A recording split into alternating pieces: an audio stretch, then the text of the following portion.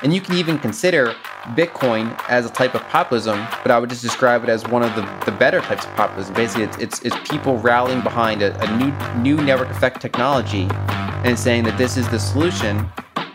Hello there, how are you all doing? Welcome to the What Bitcoin Did podcast, which is brought to you by Gemini, the only place I am using for buying Bitcoin. I'm your host, Peter McCormack, and before we get into the interview today, I have a quick message from my show sponsors. This show is brought to you by Level, a company finally delivering on the promise of a Bitcoin bank. Yes, a bank on your phone where you can deposit, spend, and hold Bitcoin, and you can also do this alongside a traditional dollar checking account.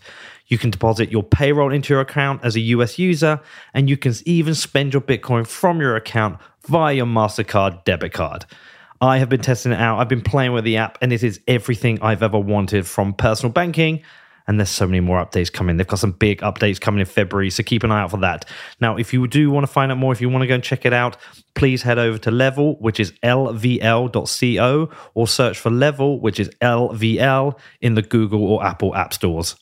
Also, we have sportsbet.io, the very best place for online gaming because they're badasses and they accept Bitcoin. Now, we are well into the football season, and you know what? Things are going all right. It's been a pretty good season so far for Liverpool. Tottenham struggling as ever. We always like it that way. Now, if you are interested in football, if you do want to make a bet, and if you want to use your Bitcoin, then sportsbet.io is the place to go. But they don't just cover football. They also cover tennis, motorsports, US sports. They even cover esports. And for new customers, they always have a range of promotions available. So if you want to find out more, please head over to sportsbet.io/promotions, which is sportsbet.io/promotions. Next up is Compass Mining. And Compass aren't just a sponsor. I'm a customer of theirs, and I am mining Bitcoin with them. Do you know, I've been mining for over 3 months with them now. I've mined about 0.4 of Bitcoin, which is pretty cool. I'm going to try and do updates on this every month. But with the price of where Bitcoin is, I'm approaching having, I think, about a third of my mining equipment paid off. I love that I'm mining again because Compass has made it accessible to anyone as a Bitcoiner to get out there and start mining and contribute to the decentralized growth of the hash rate. It was so easy to get onboarded, and anyone can do it. You just pick your machines, choose your hosting facility, and Compass does everything else for you. Now, if you want to find out more, if you want to start mining, please head over to compassmining.io, which is compassmining.io. Next up today, we have Gemini, who I am now using exclusively for buying and selling Bitcoin. And you know what? We're coming up to a year and I've still not sold a single sat through Gemini. I am only buying Bitcoin. I am a hodler. That's all I'm doing. Now, I have been using the Gemini app for buying the dips, but I've also set up my DCA with twice monthly buys of Bitcoin, and I'm yet to see a better or easier interface for buying Bitcoin. With a streamlined trading view, you have access to all the tools you need to understand Bitcoin and start investing, all through one clear, attractive interface. And Gemini are running a special offer for listeners of What Bitcoin Did. All you need to do is head over to gemini.com/WBD, and new customers will get $20 in Bitcoin when they trade $100 or more on Gemini. Now, if you want to find out more, please do head over to gemini.com/WBD. That is gemini.com/WBD. Lynn, hi, how are you? Good, how are you? Good, very good. This year's rattling away from us already. We're end of February. Cannot believe it. Yeah, moving pretty quickly. Crazy start to the year already. So listen, Danny has been doing a lot of work in prepping for this episode. Let's let everyone know this is something Danny the producer, is very keen for us to talk about, a concept or a topic he really wanted us to get into, which was talking about wealth inequality, what's happening with the economy, and are we potentially heading towards like a Great Depression too? Obviously, you're the perfect person to talk to about anything like this. So yeah, and one of the things Danny said to me, because we were going through the notes earlier and we were talking about it quite a bit of detail, he didn't want us to just jump straight in and talk about how inflation is leading to asset price rising, the rich getting richer. I think this has been covered over and over again by lots of different people on lots of podcasts, and I'm sure we will talk about that. But he wanted us to talk about the other things, like the variety of things that may be leading us towards a greater wealth divide. And I also wanted to talk about potentially ideas on how you reduce the wealth divide. How does it actually happen historically? Is it government intervention? Is it revolutions? So there's a lot to get into here. Do you have any opening comments before I start throwing questions at you? I think the opening comment overall is that wealth concentration is a lot more complex than a lot of people make out to be. They often propose that there's just one thing. Like if we didn't have QE, then we wouldn't have wealth inequality, for example. Or I prefer the term wealth concentration usually just because no one should expect wealth to be equal. It's only concerning when wealth is say unhealthily concentrated due to kind of bad policies, right? So I kind of tend to phrase it as a problem of wealth concentration, and I think that the big starting point is to make that it's there's so many moving parts, and some of it is unintuitive to a lot of the common narratives or sound bites that you hear, both inside the Bitcoin community and in the broader macro community. There's so many kind of takes out there that aren't necessarily backed up by data, and the actual underlying all the mechanisms are actually really complex. So do you have to divide your time? Are you swimming between Bitcoin Twitter and macro Twitter? Pretty much, yeah. I mean that's one of the big challenges of the past couple of years is spinning up on a whole new asset while also maintaining coverage of other assets. It's less hard in some ways because they tie so closely together, right? I mean, when I analyze Bitcoin, it's less from say a software perspective and more from a macro perspective. So I try to come at it with the angle that I know more so than, I brush up on angles I don't know as well. But, when I actually feel like I have something intelligent to say, it's from, that macro lens. That's not entirely true because you've done a lot of technical reviews of things like the Lightning Network. So I'm not gonna allow you just to say you only do it from a macro angle because I've read your papers, your technical analysis. I've read your work on proof of stake. So you're a liar, Lyn Alden. You have done that. Okay, well, listen, you're always super humble, but I'm still not going to let you get away with that. So let's talk about some of the complexities on wealth concentration. Where do you want to start? Do you want to start with technology? We can start with technology. Yeah, I mean, a big theme is that as you digitize things and as you have more exponential type of technology, that you can displace parts of labor. You can arbitrage labor in terms of geography.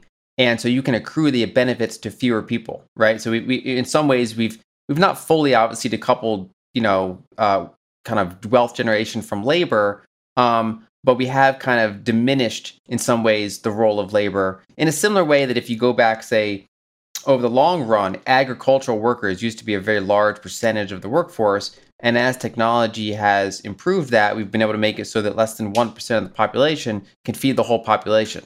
And so we're starting to kind of systemically apply that to other industries as well, which is always disruptive when it happens to the people that work in those fields.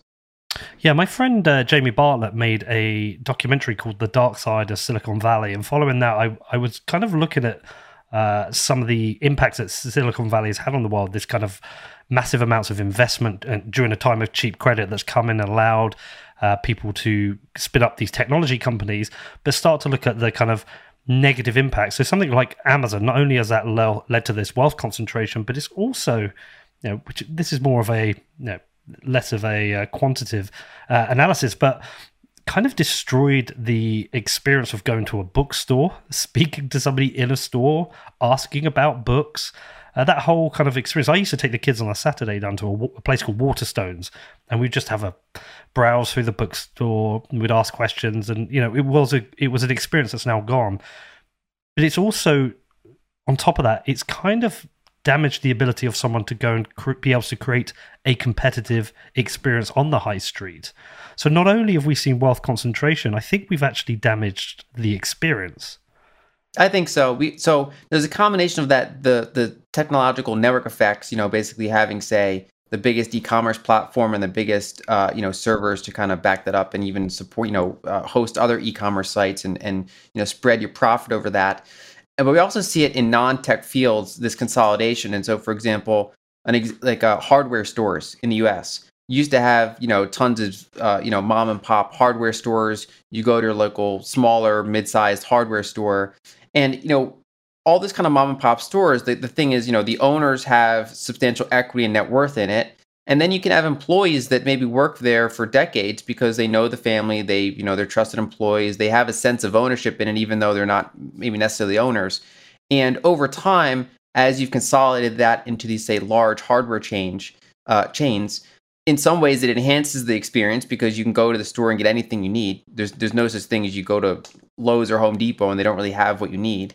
They're so big, but they've corporatized it, right? So we've put all these mom and pop stores out of business.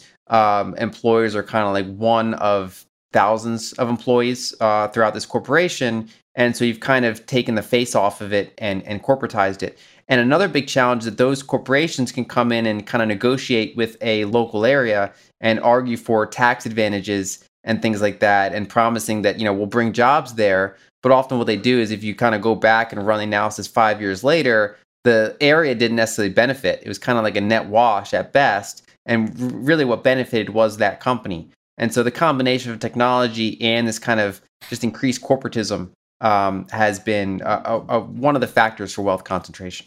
Well, that Amazon has been a great example of that, offering to open up warehouses, distribution centers, headquarters in places, and asking for advantageous tax relationships with the local city. Every time I look into Amazon, all I see is a company that kind of grosses me out, and I keep thinking. I was discussing this with Ben Ark. I don't know if you listened to that interview, but I was going to attempt to do a whole month of not using Amazon and see if it was possible. And it is something I do want to try because I don't know. I'm not a big fan of Amazon at the moment. And it puts me to another point where with these tech companies, and this is not something I would know about, but monopoly laws, one of the arguments against, say, libertarians is that you would get the rise of monopolies, and the state is meant to protect us from monopolies. But it feels like within tech, we do have these monopolies and not too much has been done to kind of curb them. Well, so part of it's that there's kind of two different main views on monopolies. One is that part of the way they form in the first place is kind of working with government. Basically, that they get that kind of tie in with the government or get the kind of the government's blessing. They insert their cronyism. So if you look, for example, the biggest network effects, the companies, they also spend the most on lobbying, right? So these big tech companies actually kind of became the biggest lobbyers over time in the United States.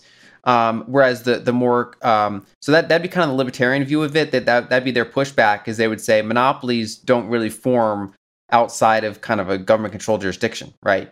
But the counterpoint to that would be, we don't really have an alternative test case because the whole world always is under some sort of government jurisdiction, and we do get these monopolies. And so I think that's a pretty complex subject. I mean, like decades ago, my mom was actually kind of an antitrust lawyer. She would go after those, but it was kind of a losing battle. I mean, she was dealing with it back when like banks were in the process of consolidating before they were too big to fail. And we all know where that went. They eventually all did become too big to fail. But again, they're heavily tied into the Federal Reserve. They're heavily tied into, there's that revolving door between financial regulators and the financial companies themselves. Most of those officials worked at places like Goldman Sachs and these other kind of firms.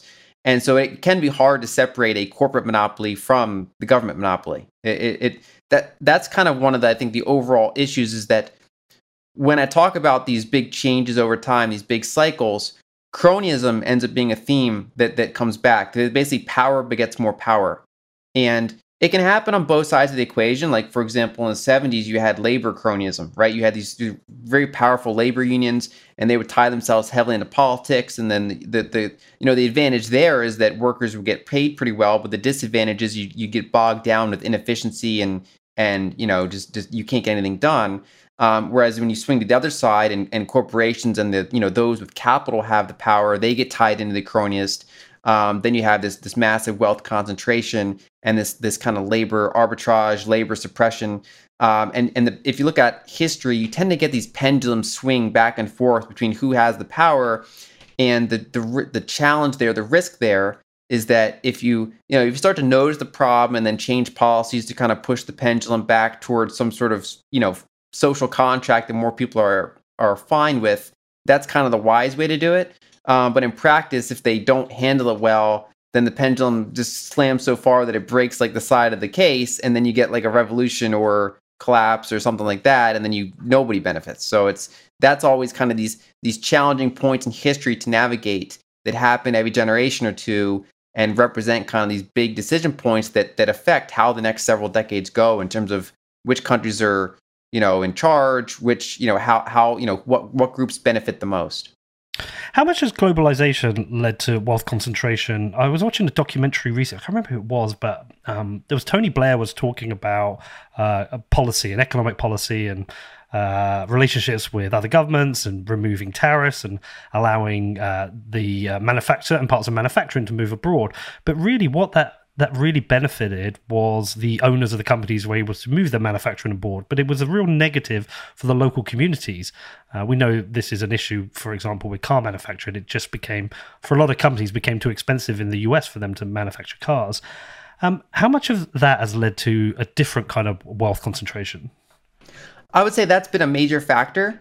But it's not, often people think of it as like inevitable. Like it went from, say, the developed world to the developing world. Whereas actually that's not really the case when you look at country by country. So, for example, Germany and Japan were not really hollowed out by, offshoring and globalization. If anything, they benefited from it to a reasonable degree. A lot of the cost was actually borne by the American middle class. Also, some places in the UK. Basically, there are certain areas in the world that were like net losers from that, and other areas that were net winners, like China and parts of these other developed countries, Switzerland, Singapore. I mean, they weren't harmed by it. And so it really kind of comes down to the more specific policies. And so, for example, I often tie this back into the petrodollar system that we talked about before, which is that the United States chose to make these deals with Saudi Arabia and OPEC to basically make it so that the whole world needs dollars if they want to import oil. That puts like an extra monetary premium on the dollar. It makes the whole world demand dollars. And the only way that we realistically get dollars out to the world is by running these structural trade deficits. It increases our import power as Americans, and it decreases our export competitiveness. And so everybody in America benefits from that to a certain degree, right? So if you're rich or poor, you get cheaper goods, for example. But the costs are disproportionately borne by, the people that lose their jobs or that have their wages suppressed because of that new global competition.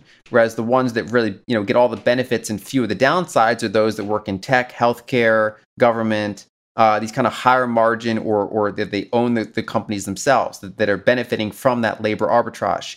And so that's where you have the formation of the Rust Belt in the United States. So our steel making capacity, our car making capacity all went down. And you don't really see that in say, Germany or Japan that haven't really, made this kind of petrodollar kind of deal with the devil type of situation.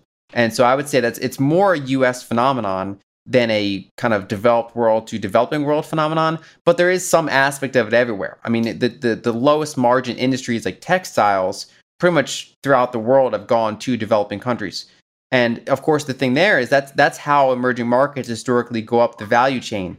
They use the fact that they're impoverished, that they have cheap labor, and that's how they're able to start accumulating that capital. So, when you think of it in a global scale, there are people benefiting, there are people harmed, but we shouldn't be surprised when we start to see populism in those regions that are harmed by it. So, we can talk about certain aspects were maybe inevitable as the world opened up and became connected. There's going to be winners and losers from that, but there's also specific policies that accelerate it, and we shouldn't be blind to those.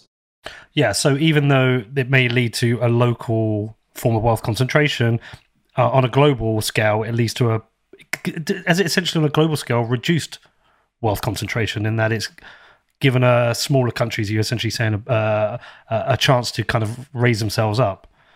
To some extent, I mean, one way you can describe kind of the whole field of like economics is that specialization is helpful for the most part. So, for example, as we learn to specialize, that's how we boost our productivity. Now, there is such a thing as over specialization, where you can only do like this one task, and if that task becomes obsolete, you're not like a well-rounded economy or well-rounded community or well-rounded individual. But basically, like bringing all these countries together and arbitraging kind of the frictions and reducing them as much as possible, in theory, is good for global wealth.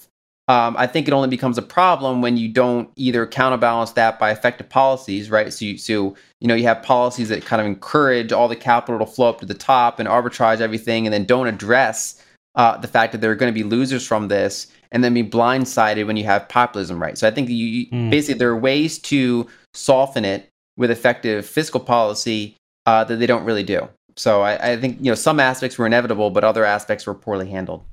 Okay, and then into your wheelhouse, monetary policy.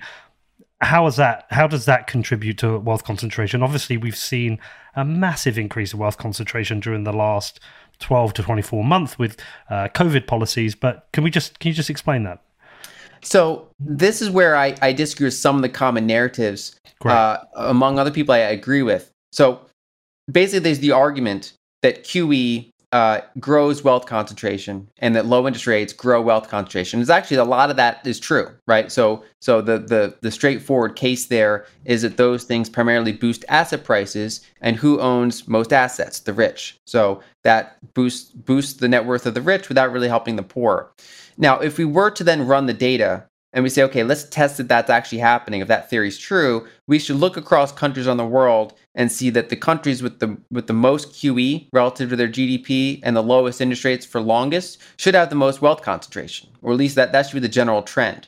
And instead, we find there's either no correlation, there's actually an inverse correlation, where the countries that did the most QE and have the lowest interest rates, like Japan, have among the lowest wealth concentration. Then you have countries like Europe that were kind of in the middle, and they're usually in the middle in terms of wealth concentration. And then in the developed world, the United States did less QE as a percentage of GDP and has had higher average interest rates than Japan and Europe, and we have the most wealth concentration. So obviously there's more moving parts here than just that. So it's, a lot of people are like to say it's only the Fed's fault, or it's only this. And that's where I bring it back and say it's actually there's so many moving parts here that's a lot more complex. And a general theme I would say is that it's more about fiscal policy differences than QE differences. So QE as its own, I think, when you boost asset prices, that benefits the rich. But a lot of what QE is doing is funding fiscal deficits, right? And so you're monetizing fiscal deficits, especially if the central bank holds that debt for the long term. So then the question becomes, what are those fiscal deficits being spent on? Right. So in Japan, they don't spend almost any money on their military as a percentage of their GDP. They have among the cheapest healthcare per capita in the world, despite being one of the oldest populations in the world. There's a bunch of things that go into that. And so because it's kind of domestic funding, it's kind of spent on the people, it's, reasonable tax environment, that wealth doesn't kind of circulate to the top. Whereas if you say, take all those deficits, spend it on the military industrial complex, give basically Amazon all the tax cuts you want to give them. You keep kind of labor payroll taxes pretty high. You're gonna channel that wealth towards the top, and so that's why I describe it more as being a fiscal phenomenon, fiscal differences than QE alone. Is the US unique in this situation as well with these concentrations of wealth because it has been so successful on the technology front? And we talked about technology companies being able to drive concentrations of wealth. You look at Tesla, Amazon. I mean, the majority of some of the biggest tech companies are in the US, but these are also global companies. Facebook's another. Whereas outside of those, how many are there? I mean, Spotify, Alibaba. There's not many huge global technology brands outside of the US. Is that one of the reasons the US is different? I think that's a factor for why you have the really long end of the curve, like the really the people that are worth over 100 billion or over 50 billion. That's certainly a big factor that the United States is home to these gigantic network effects more so than other countries. But when we kind of think broadly about what is technology, different eras have different things that are technology. So there was there's a certain period where railroads were technology, and they became the billionaires of their day, right? And same thing with getting oil out of the ground and transporting effectively was technology. And so, for example, if we go back a few decades, Japan was the heart of technology. Japan was, they were exporting all these high quality goods to the world. That industrial tech was the leading edge technology, and they didn't have extreme wealth concentration, right? So it's that combination of being in the forefront of technology can boost wealth concentration, but then the question is fiscal policy magnifying it, or is it balancing it, or is fiscal policy not really involved? And so I think that's kind of the way to look at it. Okay. So these concentrations of wealth, In terms of theory about the impact on this, we've seen this big rise of tax the rich, AOC, and these kind of campaigns against the billionaires. The billionaires should pay more tax, or we shouldn't have billionaires. Some people staunchly defending them, saying, no, these people create the most jobs, they create opportunity, it's not a zero-sum game, etc. But is there really kind of like theory behind that these concentrations of wealth damage people or damage society? Would it be better if some of this wealth was freed up and distributed? Is there any kind of thoughts behind that? Well, historically, in multiple societies, and this really goes back thousands of years, even to studying like ancient Greece, for example. But if you look around the world, when you get extreme levels of wealth concentration, that's when you generally get more prone to populism and, in extreme cases, revolution. And so it is something that we should be aware of and concerned by. But of course, that's where I think people are going to differ and determine, okay, why did we get here, and what are the policies to maybe reduce this severity and avoid some of the worst outcomes? And so I think the problem is with a lot of those kind of tribalistic views of it, they look at kind of the symptoms rather than debating kind of the root causes or getting to the root causes. So if someone's rich, it's less so they say, okay, we're going to go ahead and take 80% of their wealth and disperse it. It's more like what are the systems we have in place that make for such extreme wealth concentration, not just for successful individuals that say do really good companies, but why do we have such kind of, say, wage suppression among workers? Why do we have, this sense of social contract breaking down and unfairness? What are kind of the root issues? What way is fiscal policy magnifying this already? And I think, that billionaire investor, Jeff Gundlach, I think phrased it well. So he was pointing out, like, he's based in California. If you add up all of his tax, rate, he pays over 50% of his income in tax. And he's talking about, for example, AOC had like that 70% tax proposal on the federal level, which if you're then in California would boost you to over 80%. He's like, I would just stop working at that point. And so he phrased it as, instead of getting someone who's paying over 50% of their tax rate up to 80%, he's like, well, when they're say other wealthy people like Mitt Romney that are then reported to pay like, say, 12% income tax, which is like less than the typical worker, he's like, maybe go after those sort of inefficiencies more so than basically doing these super high penalizing tax rates. And that's kind of how I view it too, in the sense that there's not a really good track record of super high tax rates, being the answer to those things. But I think having a fair tax structure makes sense. So, for example, if a wealthy person pays a lower tax rate than their secretary, that's probably not an ideal fiscal policy choice. And if the wealth, you're kind of getting most of the benefits from fiscal spending, right? So if a lot of that fiscal spending, like say the military goes into the industrial complex, gets those people super rich. If the Federal Reserve does a lot of its policy through BlackRock, and then BlackRock executives get rich, a lot of that spending is benefiting the rich. So then the question is, if you have that spending benefiting the rich, and then you also have these kind of tax arbitrages from decades of lobbying, that's how you kind of concentrate wealth into the top. An example was the PPP program. So in the United States, we did that program back during the pandemic where, we gave loans to small companies that if they have to meet certain things, they can't fire their employees and they do all this. And then eventually those loans are forgiven. And they went back and did analysis on it. The vast majority of those companies would not have reduced their employees anyway. And so basically what happened was that money just went straight to the top line of the company, the people that owned those businesses. So most of that went to people that were already fairly wealthy. And so, for example, if you instead did the same amount of fiscal spending and just kind of even increased stimulus checks, or let's say you cut payroll taxes, right? You say you make it more enticing to stay in the labor force and have a job.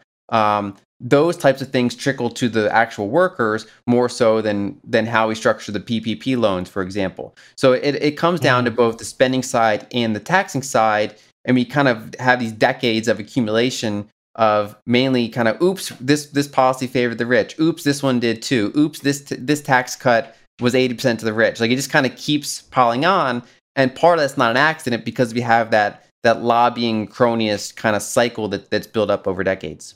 Yeah, could we just reduce the size of the state and reduce the tax rates for everybody? That's one of the political views, right? So there's people of different political stripes have different approaches. So someone with a larger government focus would say we need to, say tax differently and then spend more on the poor. Whereas other people would say, okay, we need to have less government, less of that kind of recycling to the top. And I think that we see from countries around the world, ranging from Norway to Singapore, there are very different ways to kind of have a fairly functional society with very different tax rates, very different spending policies. But the key trend is it has to be intelligent. It can't be corrupt, right? So I think that corruption and cronyism is kind of the main thing. There are multiple right and wrong answers for how to run an economy, right? Or run that government overlay onto the economy. There's multiple right and wrong answers, but there are kind of objectively worse ways to do it that just feed populism, feed wealth concentration, and make things worse. Have you thought of becoming the Fed chair? No. We might need you, Lynn. I've been asked. Well, one is, I mean, they pick people that are qualified from their works like in investment banking and things like that to work in that role. But you know why? Well, yeah, because it's the revolving door. But even then, I mean, people jokingly ask, like, what would you do if you were the Fed chair? And I would say resign, because that's where I go back to the long-term debt cycle thing, where I would say that the Fed made huge mistakes over decades, especially under Greenspan, where they held rates super low when they didn't need to, encouraged these debt bubbles to build, and now the debt's so big that if you then raise rates, it kind of collapses everything. And if you don't do that, then you just kind of let inflation run hot and kind of burn away, devalue currency. And so I'm often confused why Jerome Powell, for example, even wants the job. He's super rich, like he could use, I don't know, like I would not want that job at all. Maybe he just loves the risk, loves the, I don't know. I wouldn't want that job. I mean, he's got like millions of people making memes about him. I don't want that job. I'd be phoning you every day and saying, Lim, what the fuck do I do here? So you talk about this populism side of things. And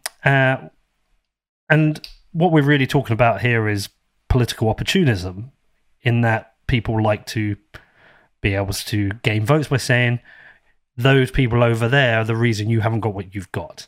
And do you think any of this growing wealth divide is part of the problem that we have today with so much, I don't know, political upheaval, the left v the right? Do you think that plays into any of that? Well, I think it's all feeds on itself, right? So and this goes back to the whole pendulum thing. You can describe it as kind of economic entropy or government entropy, where a generation builds up these institutions, these frameworks, these agreements. And then over time, and those work at first, and you kind of have this big period of kind of, social cohesion. You've covered that with Brandon about the fourth turning on your podcast before. You go through these generational cycles, and eventually those start decaying over time. They become outdated. They become corrupt. People stop trusting them. You get inefficiencies building up in the system. Either, let's say, labor gets more and more entrenched, right? Or you have the opposite, where like capital gets more and more entrenched. And it kind of power begets more power, and then eventually you run into that kind of shift in the other direction. And when you have a situation where capital gets most of the power, the natural result is you get more rising populism. I mean, in the simplest sense, populism is politics that focus on the everyday person. And there are, I think that obviously there are more benign forms of populism, and then there are more dangerous forms of populism. And it's almost like the longer those initial populist kind of outcries are ignored, the more they grow and then become the more dangerous type.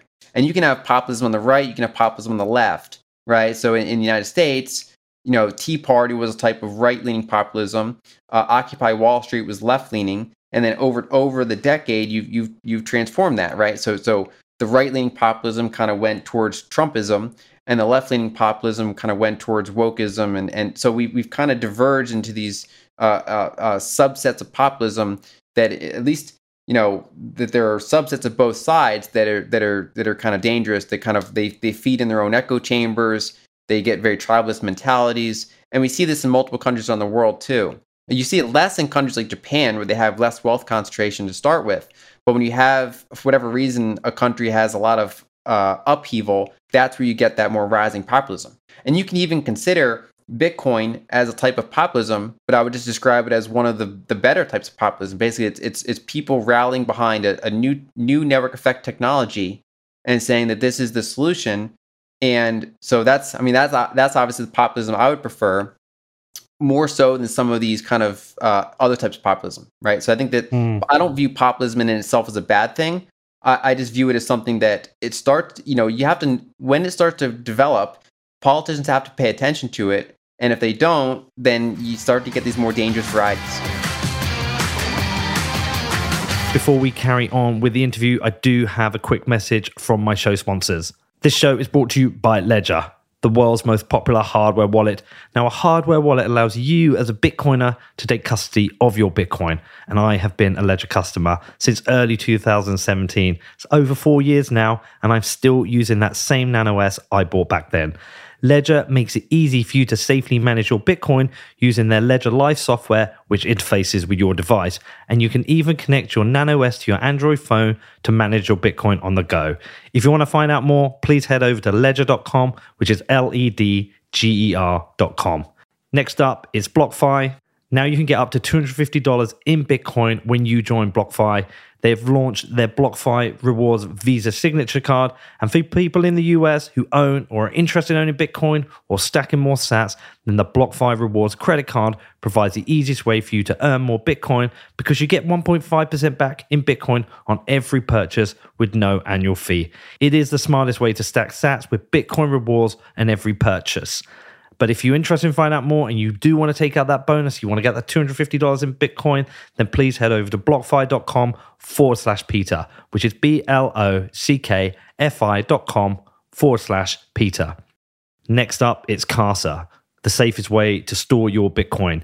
Now, forgotten passwords, SIM swaps, phishing attacks, there are just too many ways to have your Bitcoin lost or stolen. But with Casa, you never have to worry about your Bitcoin again. Because with a Casa multi-sig wallet, you get to take custody of your Bitcoin, but you only move Bitcoin by signing transactions from multiple wallets, ones which you get to distribute into different locations. And this is going to protect you from a range of mistakes, errors, and vulnerabilities. Now, if you want to find out more about this, I have been a customer for over a year. You can hit me up in my DMs or drop me an email. Happy to answer your questions. There is no better time to upgrade your Bitcoin security and get total peace of mind. You can find out more at keys.casa, which is keys.casa.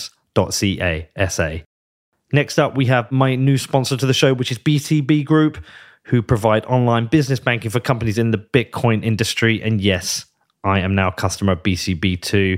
They heard about my difficulty with finding a bank, a reliable one that understands Bitcoin, and they reached out to me. So I've moved all my business banking across to BCB, and you know what? I could not be happier. It is so nice to finally be dealing with a bank which understands my business and understands Bitcoin and isn't putting hurdles in my way.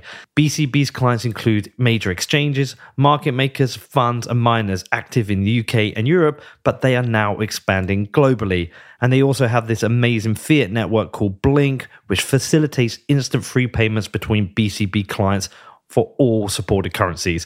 Now listen, I know some of you have had some trouble with this. If you are looking for a banking provider who understands and supports Bitcoin companies rather than creating hurdles, then like me, you want to become a BCB customer. If you want to find out, then please head over to bcbgroup.com/Peter, which is bcbgroup.com/Peter. Yeah, there is another side to this as well. And something I have to consider being a parent with 2 children. I've got a son going off to university, about to incur a potential amount of debt over the next 3 years if he doesn't hit a certain grade, because I'm only paying his fees if he works. The job market he'll enter in 3 years. The fact that he'll want to buy a house, life is these concentrations of wealth have made certain things just become a lot more expensive. It's a lot harder for people to get on the housing ladder these days.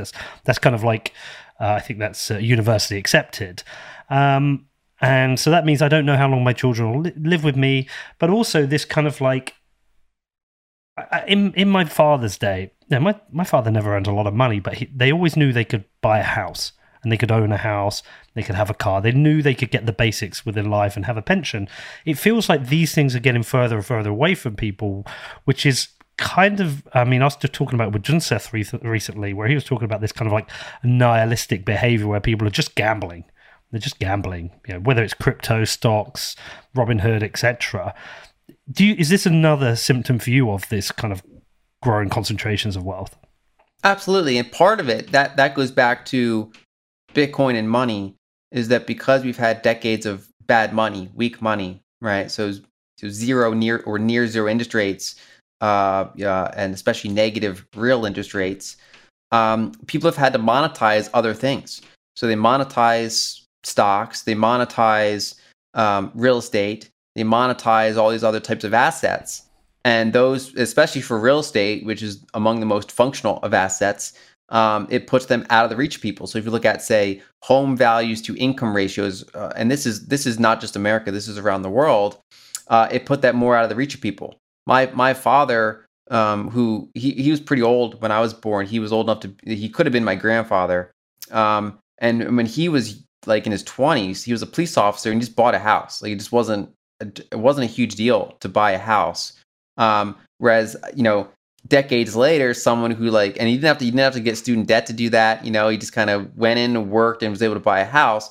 And now we've kind of made it so that, you need a degree often to have kind of a similar income that someone had decades ago without a degree. And yet you also have student loans and things are more expensive. And so that's kind of part of why people have kind of sensed that things are becoming more and more stacked against them, where there's that chart I've used in a couple articles. If you look at median male income in the U.S. over time, it goes up, but then you see things like housing costs, transportation costs, healthcare costs, and college costs kept expanding until they kind of eclipsed that median income.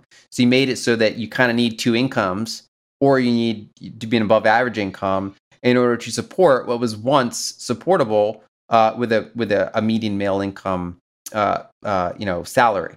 Is this that where people talk about the squeezing of the middle class? Because somebody growing up, when I used to hear this term, squeezing the middle class, I used to think, well, why should we worry about the middle class being squeezed? We should really be worrying about the working class. But actually, it has a strong signal and a detrimental effect on society. Well, yeah, and it's also, working class and middle class are two very large segments, and they're both really important. And when you look at the median, you're kind of capturing good chunks of, because that's the middle number, right? So there's a bell curve around it, and you're kind of capturing working and middle class people overall when you're looking at the median. It kind of gives you signal for a broader stretch. So even though that's officially middle class, it's that kind of reflects what's happening to the working class even more, and it's happening to the middle class. And so it's kind of what we're watching is a social contract over time break down. People had certain expectations of the government, of each other, of corporations. Kind of this, we had this understanding of what it means to live in this country, and then over decades that changes, and the people either maybe they're less attached to their country, less attached to their government, less attached to these institutions because they feel that over time those were corrupted, or over time that they unilaterally changed the contract. They said, okay, we're gonna close our auto plants in here and open auto plants in Mexico. And then people say, well, if they're not holding their end of this kind of social contract, then they're gonna tend towards nihilism or meme trading or things like that. That's where you get kind of the, if one side arbitrages, the other side's going to try to arbitrage. They might have less power to do so, obviously.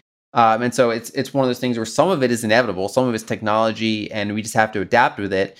But other details are when politicians become corrupt, and then they kind of exacerbate that change rather than kind of either push back on it or just kind of let it play out. I just downloaded today Jean-Jacques Rousseau's The Social Contract, so I'm going to be diving down that rabbit hole. Probably something I'll talk to you about actually coming up. Okay, so the kind of last area I want to go into with you, because this is the most concerning, is that Danny was starting to look at the similarities between what's happening now and what happened in the 1920s. He noticed that there was, like, back in the 1920s, there was also this profound shift in wealth with the rich getting richer, etc. And there are a number of causes for that. I'm guessing you've seen kind of like a similar pattern? Yeah, absolutely. If you look at, so I've used kind of the 40s as my template for where we are in the 2020s, But if you look at the 2000s and the 2010s, that means those were the 1920s and 1930s. You kind of have this big parallel, and you can frame that in multiple ways. I like to frame it through the long-term debt cycle, right? So that's the last time that monetary and fiscal policy look like it does now. But it also looks very similar in terms of wealth concentration. That's the last time you had wealth this concentrated in the U.S. And in some other countries. And yeah, you get prone to extremes, right? So you have kind of a spectrum of outcomes. On one hand, you can have like what happened in Russia, where you overthrow, the wealthy and then make it worse, right? You just kind of have that kind of revolution. You also, in another dark way, you have like the Nazis, right? You had the rise of that was one of the most dangerous forms of populism at the time. Or in the United States, because of our experience with World War One, we then did World War II a little differently in the sense that when say veterans came back from World War One, we kind of just gave them a bus ticket and said thanks for your service. And then that kind of that led into some of the things that the wealth concentration that happened throughout the 20s, and then eventually, kind of the breaking of the social contract. Whereas when we had veterans come back after World War II, we were like, okay, I mean, this is not where we're going to stop spending money now. So we're at least going to make sure that these veterans have resources to get integrated back into society, that we thank them for their service.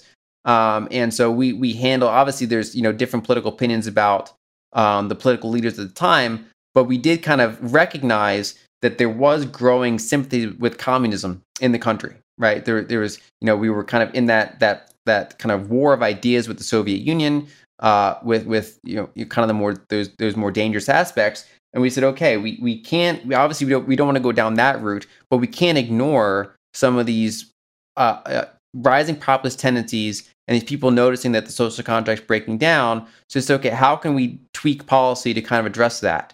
And right or wrong, they kind of threaded the needle enough that the United States kind of, partly because of the war outcome, but also just because we kept our kind of institutions relatively intact, we went on to have another several decades of prosperity. So it kind of is identifying the problems and then not ignoring them, right? But there's obviously different views on the best ways to solve those. So is coming out of COVID similar to coming back from World War II, in that there's a kind of like this recognition that people need to be looked after? Would you say that's a similar scenario? Is COVID like a world war?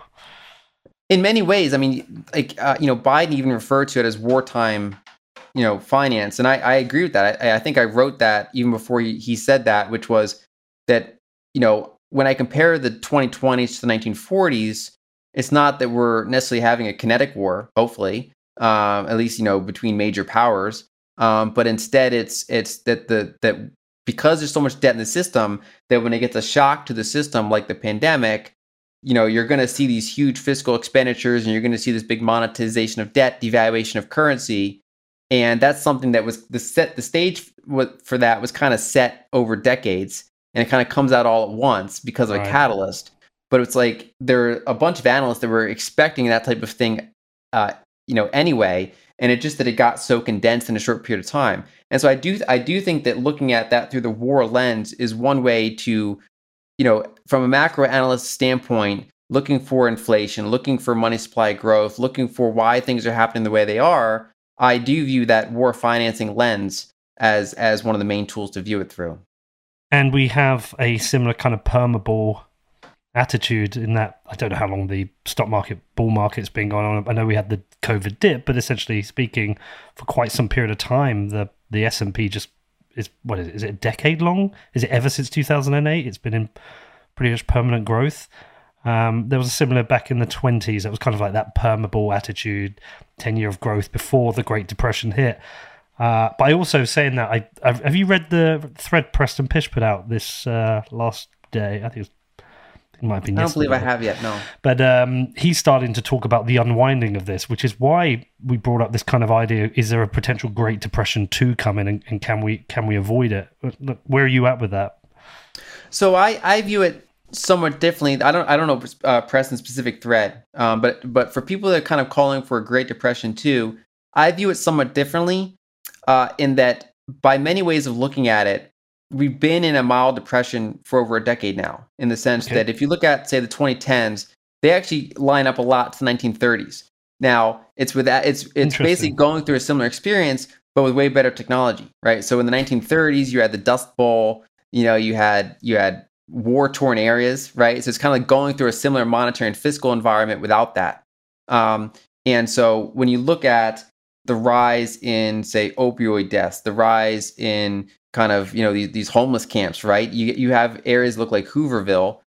So we actually do have this kind of decade-long period of a mild depression, meaning like below trend economic growth and severe dysfunction.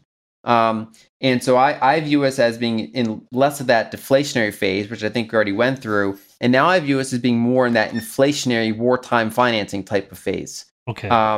And so when I think about depression going forward, it's more of the risk, I think, is more on the inflationary side, or that more stagflationary type of depression, where I think the key risk is not having enough energy, essentially, right? So I think I look at it through the lens of energy more so than the other things, because going back to say you bring up MMT, for example, you steel man MMT for a second. They say we can print any amount of money we want as long as we have real resources. And I disagree with a lot of the MMT people, but that's the part that they're not really wrong on, is that it ultimately comes down to what are our real resources, right? Mm-hmm.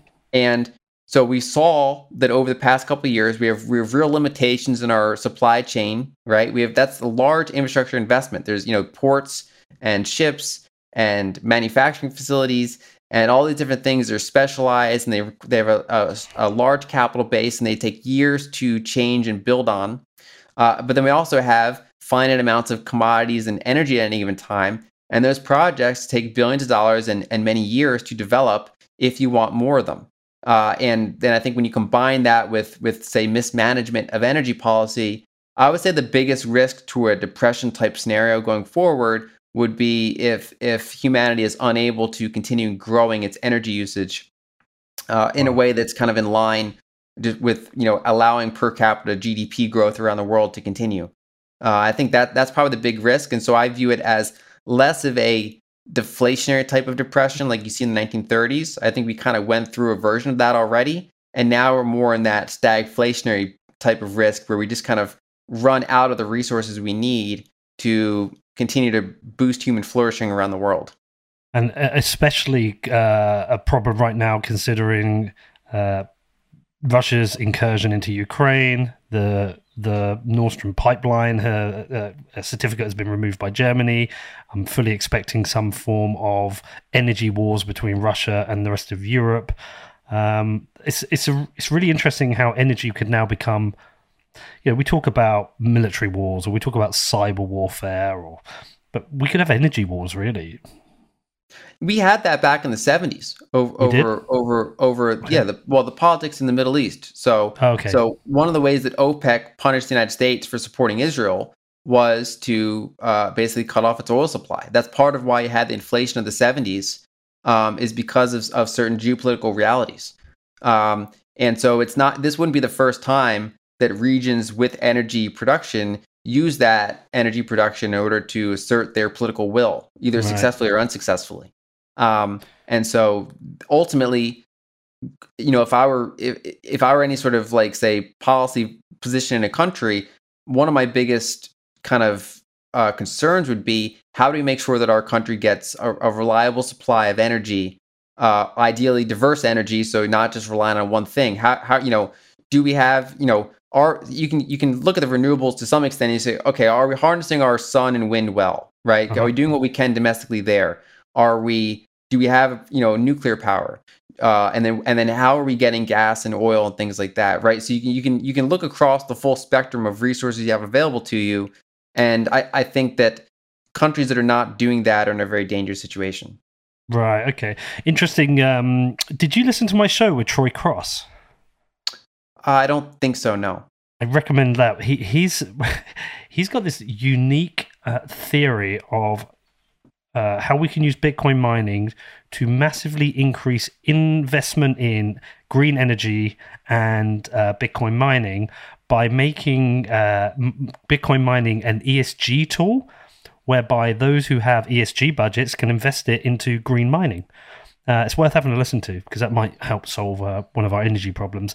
I've got up this Preston Pish thread, but I wanted to refer to one part of it specifically and kind of get your views on it, because he talks about UBI, but he said, by year's end, I expect UBI to be politically popular by all parties in the world. Make no mistake, use of QE and UBI are tools for failing currencies. I'm not promoting their use, but instead providing a projection for what I think is likely.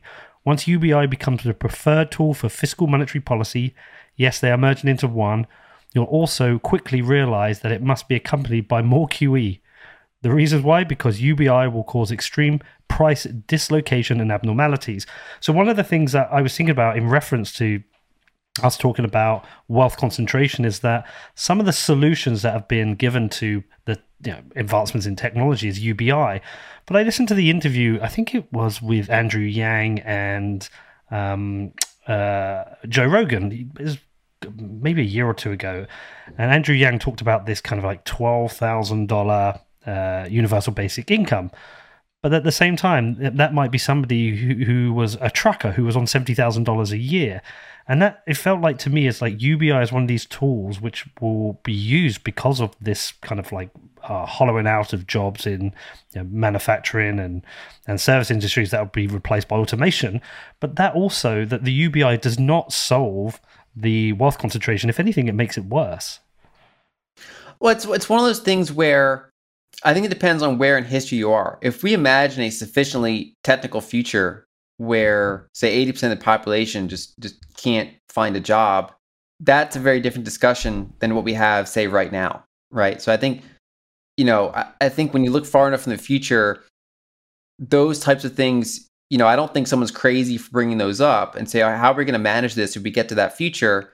And I know Andrew Yang likes to use he uses the example of Alaska, right? Because he likes to point out that it's not purely a left-leaning thing, right? So Alaska is a generally Republican state, and they had like an oil dividend to their people. Basically, that the people of Alaska in some way benefited from the fact that Alaska has oil, rather than just a couple companies coming out and them benefiting from it. Norway did a similar thing where they had these gigantic oil reserves, right?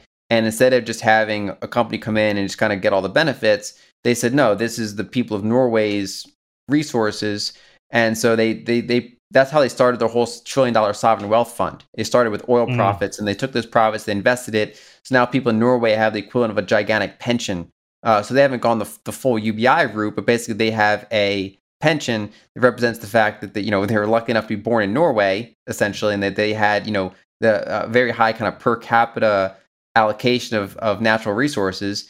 And instead of just all of that going to like the kind of the oil barons, it went to essentially the people, at least on the behalf through the government as a proxy.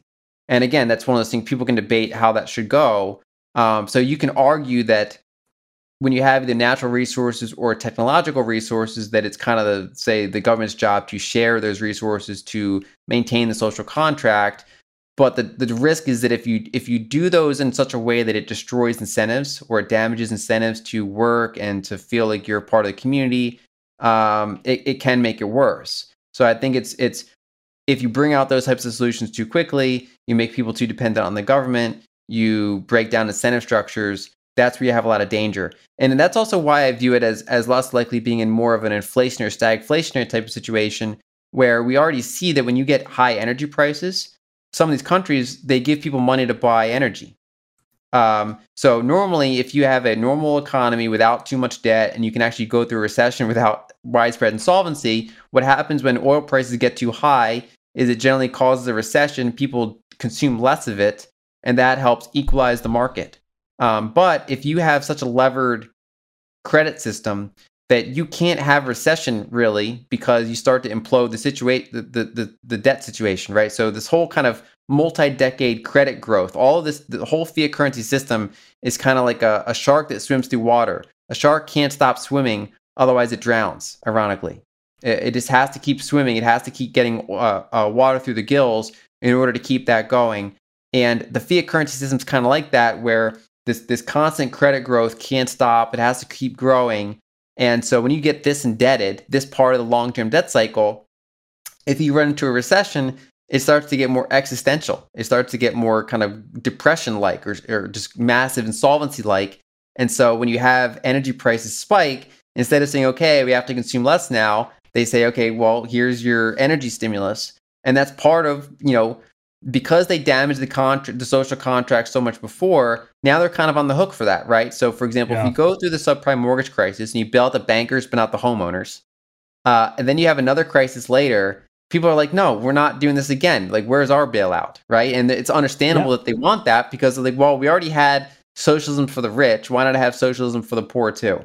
And this is happening in Scotland. I was just bringing up an article because I was reading about this the other day. So Scotland will benefit from an additional 290 million of funding to help ease the burden of rising energy bills, the Chancellor said. The money is the result of Barnett consequentials from a council tax cut announced by Rishi Sunak. It will be on top of a £200 reduction on energy bills for customers in England, Scotland and Wales. And that's my pushback for when people say high energy prices are going to cause a recession. I'm like, well, maybe, yes, in some markets around the margins, but you have to take into account the fiscal situation, the debt situation, because many governments will do these types of payments to keep energy demand high despite prices. And so then it relieves itself in terms of currency devaluation and shortages more so than a disinflationary type of recession. So that's why in this type of extreme macro environment, any sort of analysis about business cycles has to include what is the government response going to be? What is the political response going to be? Because that's kind of the environment we're in now. So what has ever closed the wealth gap? Is it just revolutions? Is it currency devaluations? Historically, I mean, I'm trying to imagine the scenarios. I've only lived in a time where the rich have got richer, so I don't know. But is there like anything in history we can look to? Historically, there are a couple ways to do it. Some are uglier than others, right? So, from that book, Lessons of History, it's like sometimes you have either distributing some of the wealth from the rich to the poor, or you have revolutions where you distribute poverty to everyone, essentially. And so there's you can decrease wealth concentration by just destroying wealth. That's one way to do it. No one really benefits from that. Or you can have more effective policies over time. If you look at the United States from, say, the 30s into the 70s, where you had a big decrease in wealth concentration, essentially what they did was they taxed really high tax rates for the upper income percentages. They had a big currency devaluation, and most of those bonds were held by the wealthy. They spent a lot on GI bills and things like that. And they had strong economic growth. Now that's kind of hard to repeat now, right? We're in a much different situation, so I don't think it's going to play out that smoothly. And when it comes to currency devaluation, I've talked about this before in some of my writings. It's a more complex thing. So a lot of people say that if you have a currency devaluation, the most people that are hurt are the poor because they're the ones that primarily hold cash. Whereas what happens is if we break it down by income deciles, and we say, okay, let's look at the bottom 50%, let's look at the 50 to 90%, let's look at the 90 to 99%, and the top 1%. Let's break into those four groups.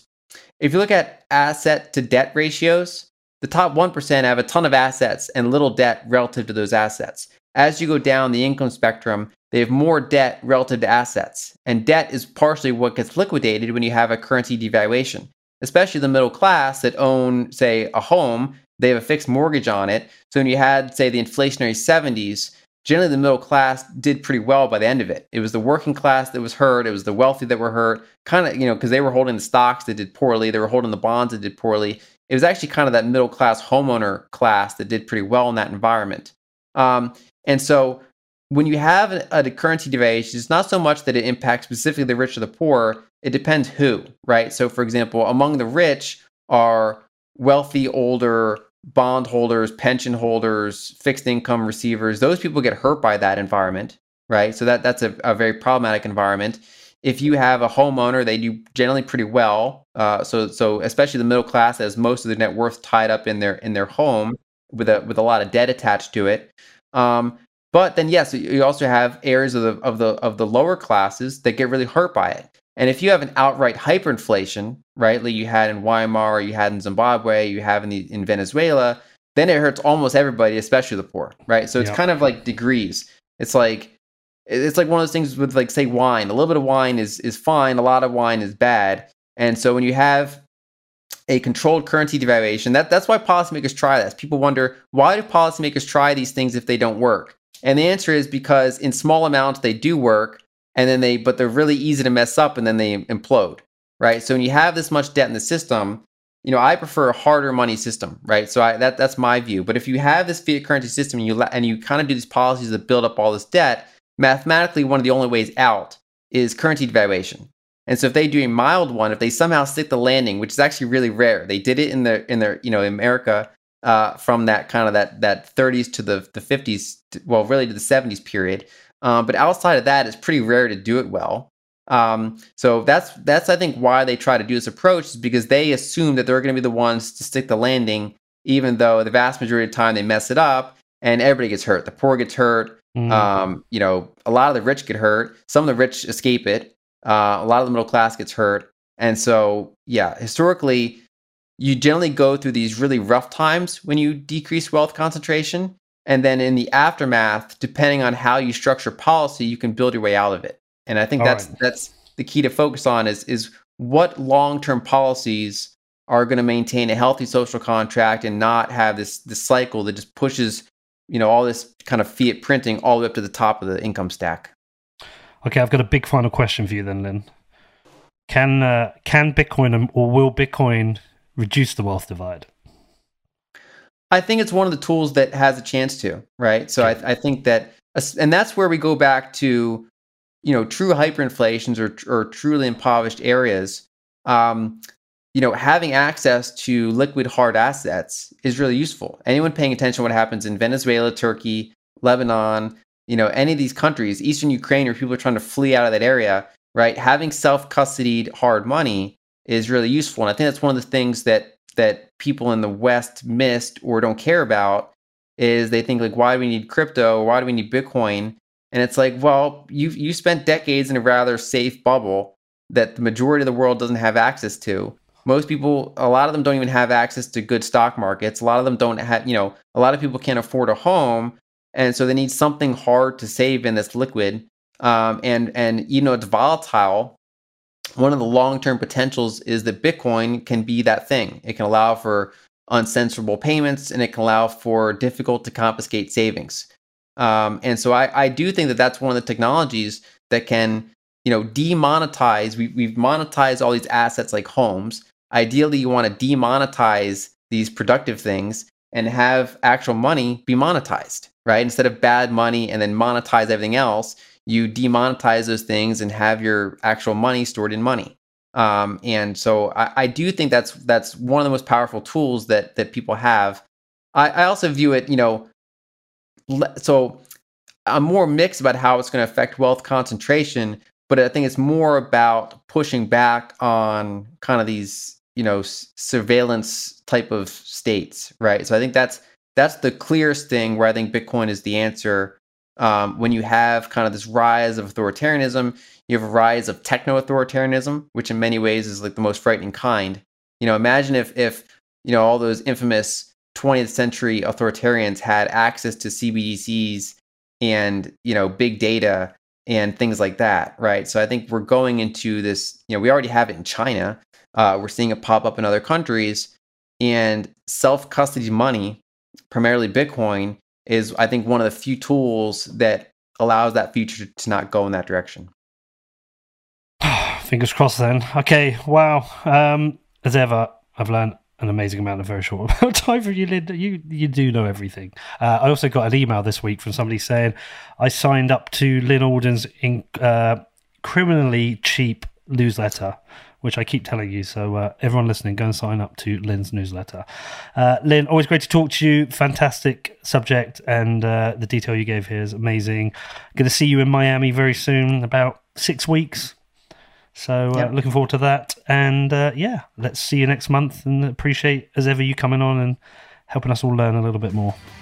Happy to be here. Thanks. All right, thanks for listening to What Bitcoin Did. If you want to get in touch, the best thing you can do is head over to my Telegram channel, or you can hit me up on my email, which is hello@whatbitcoindid.com.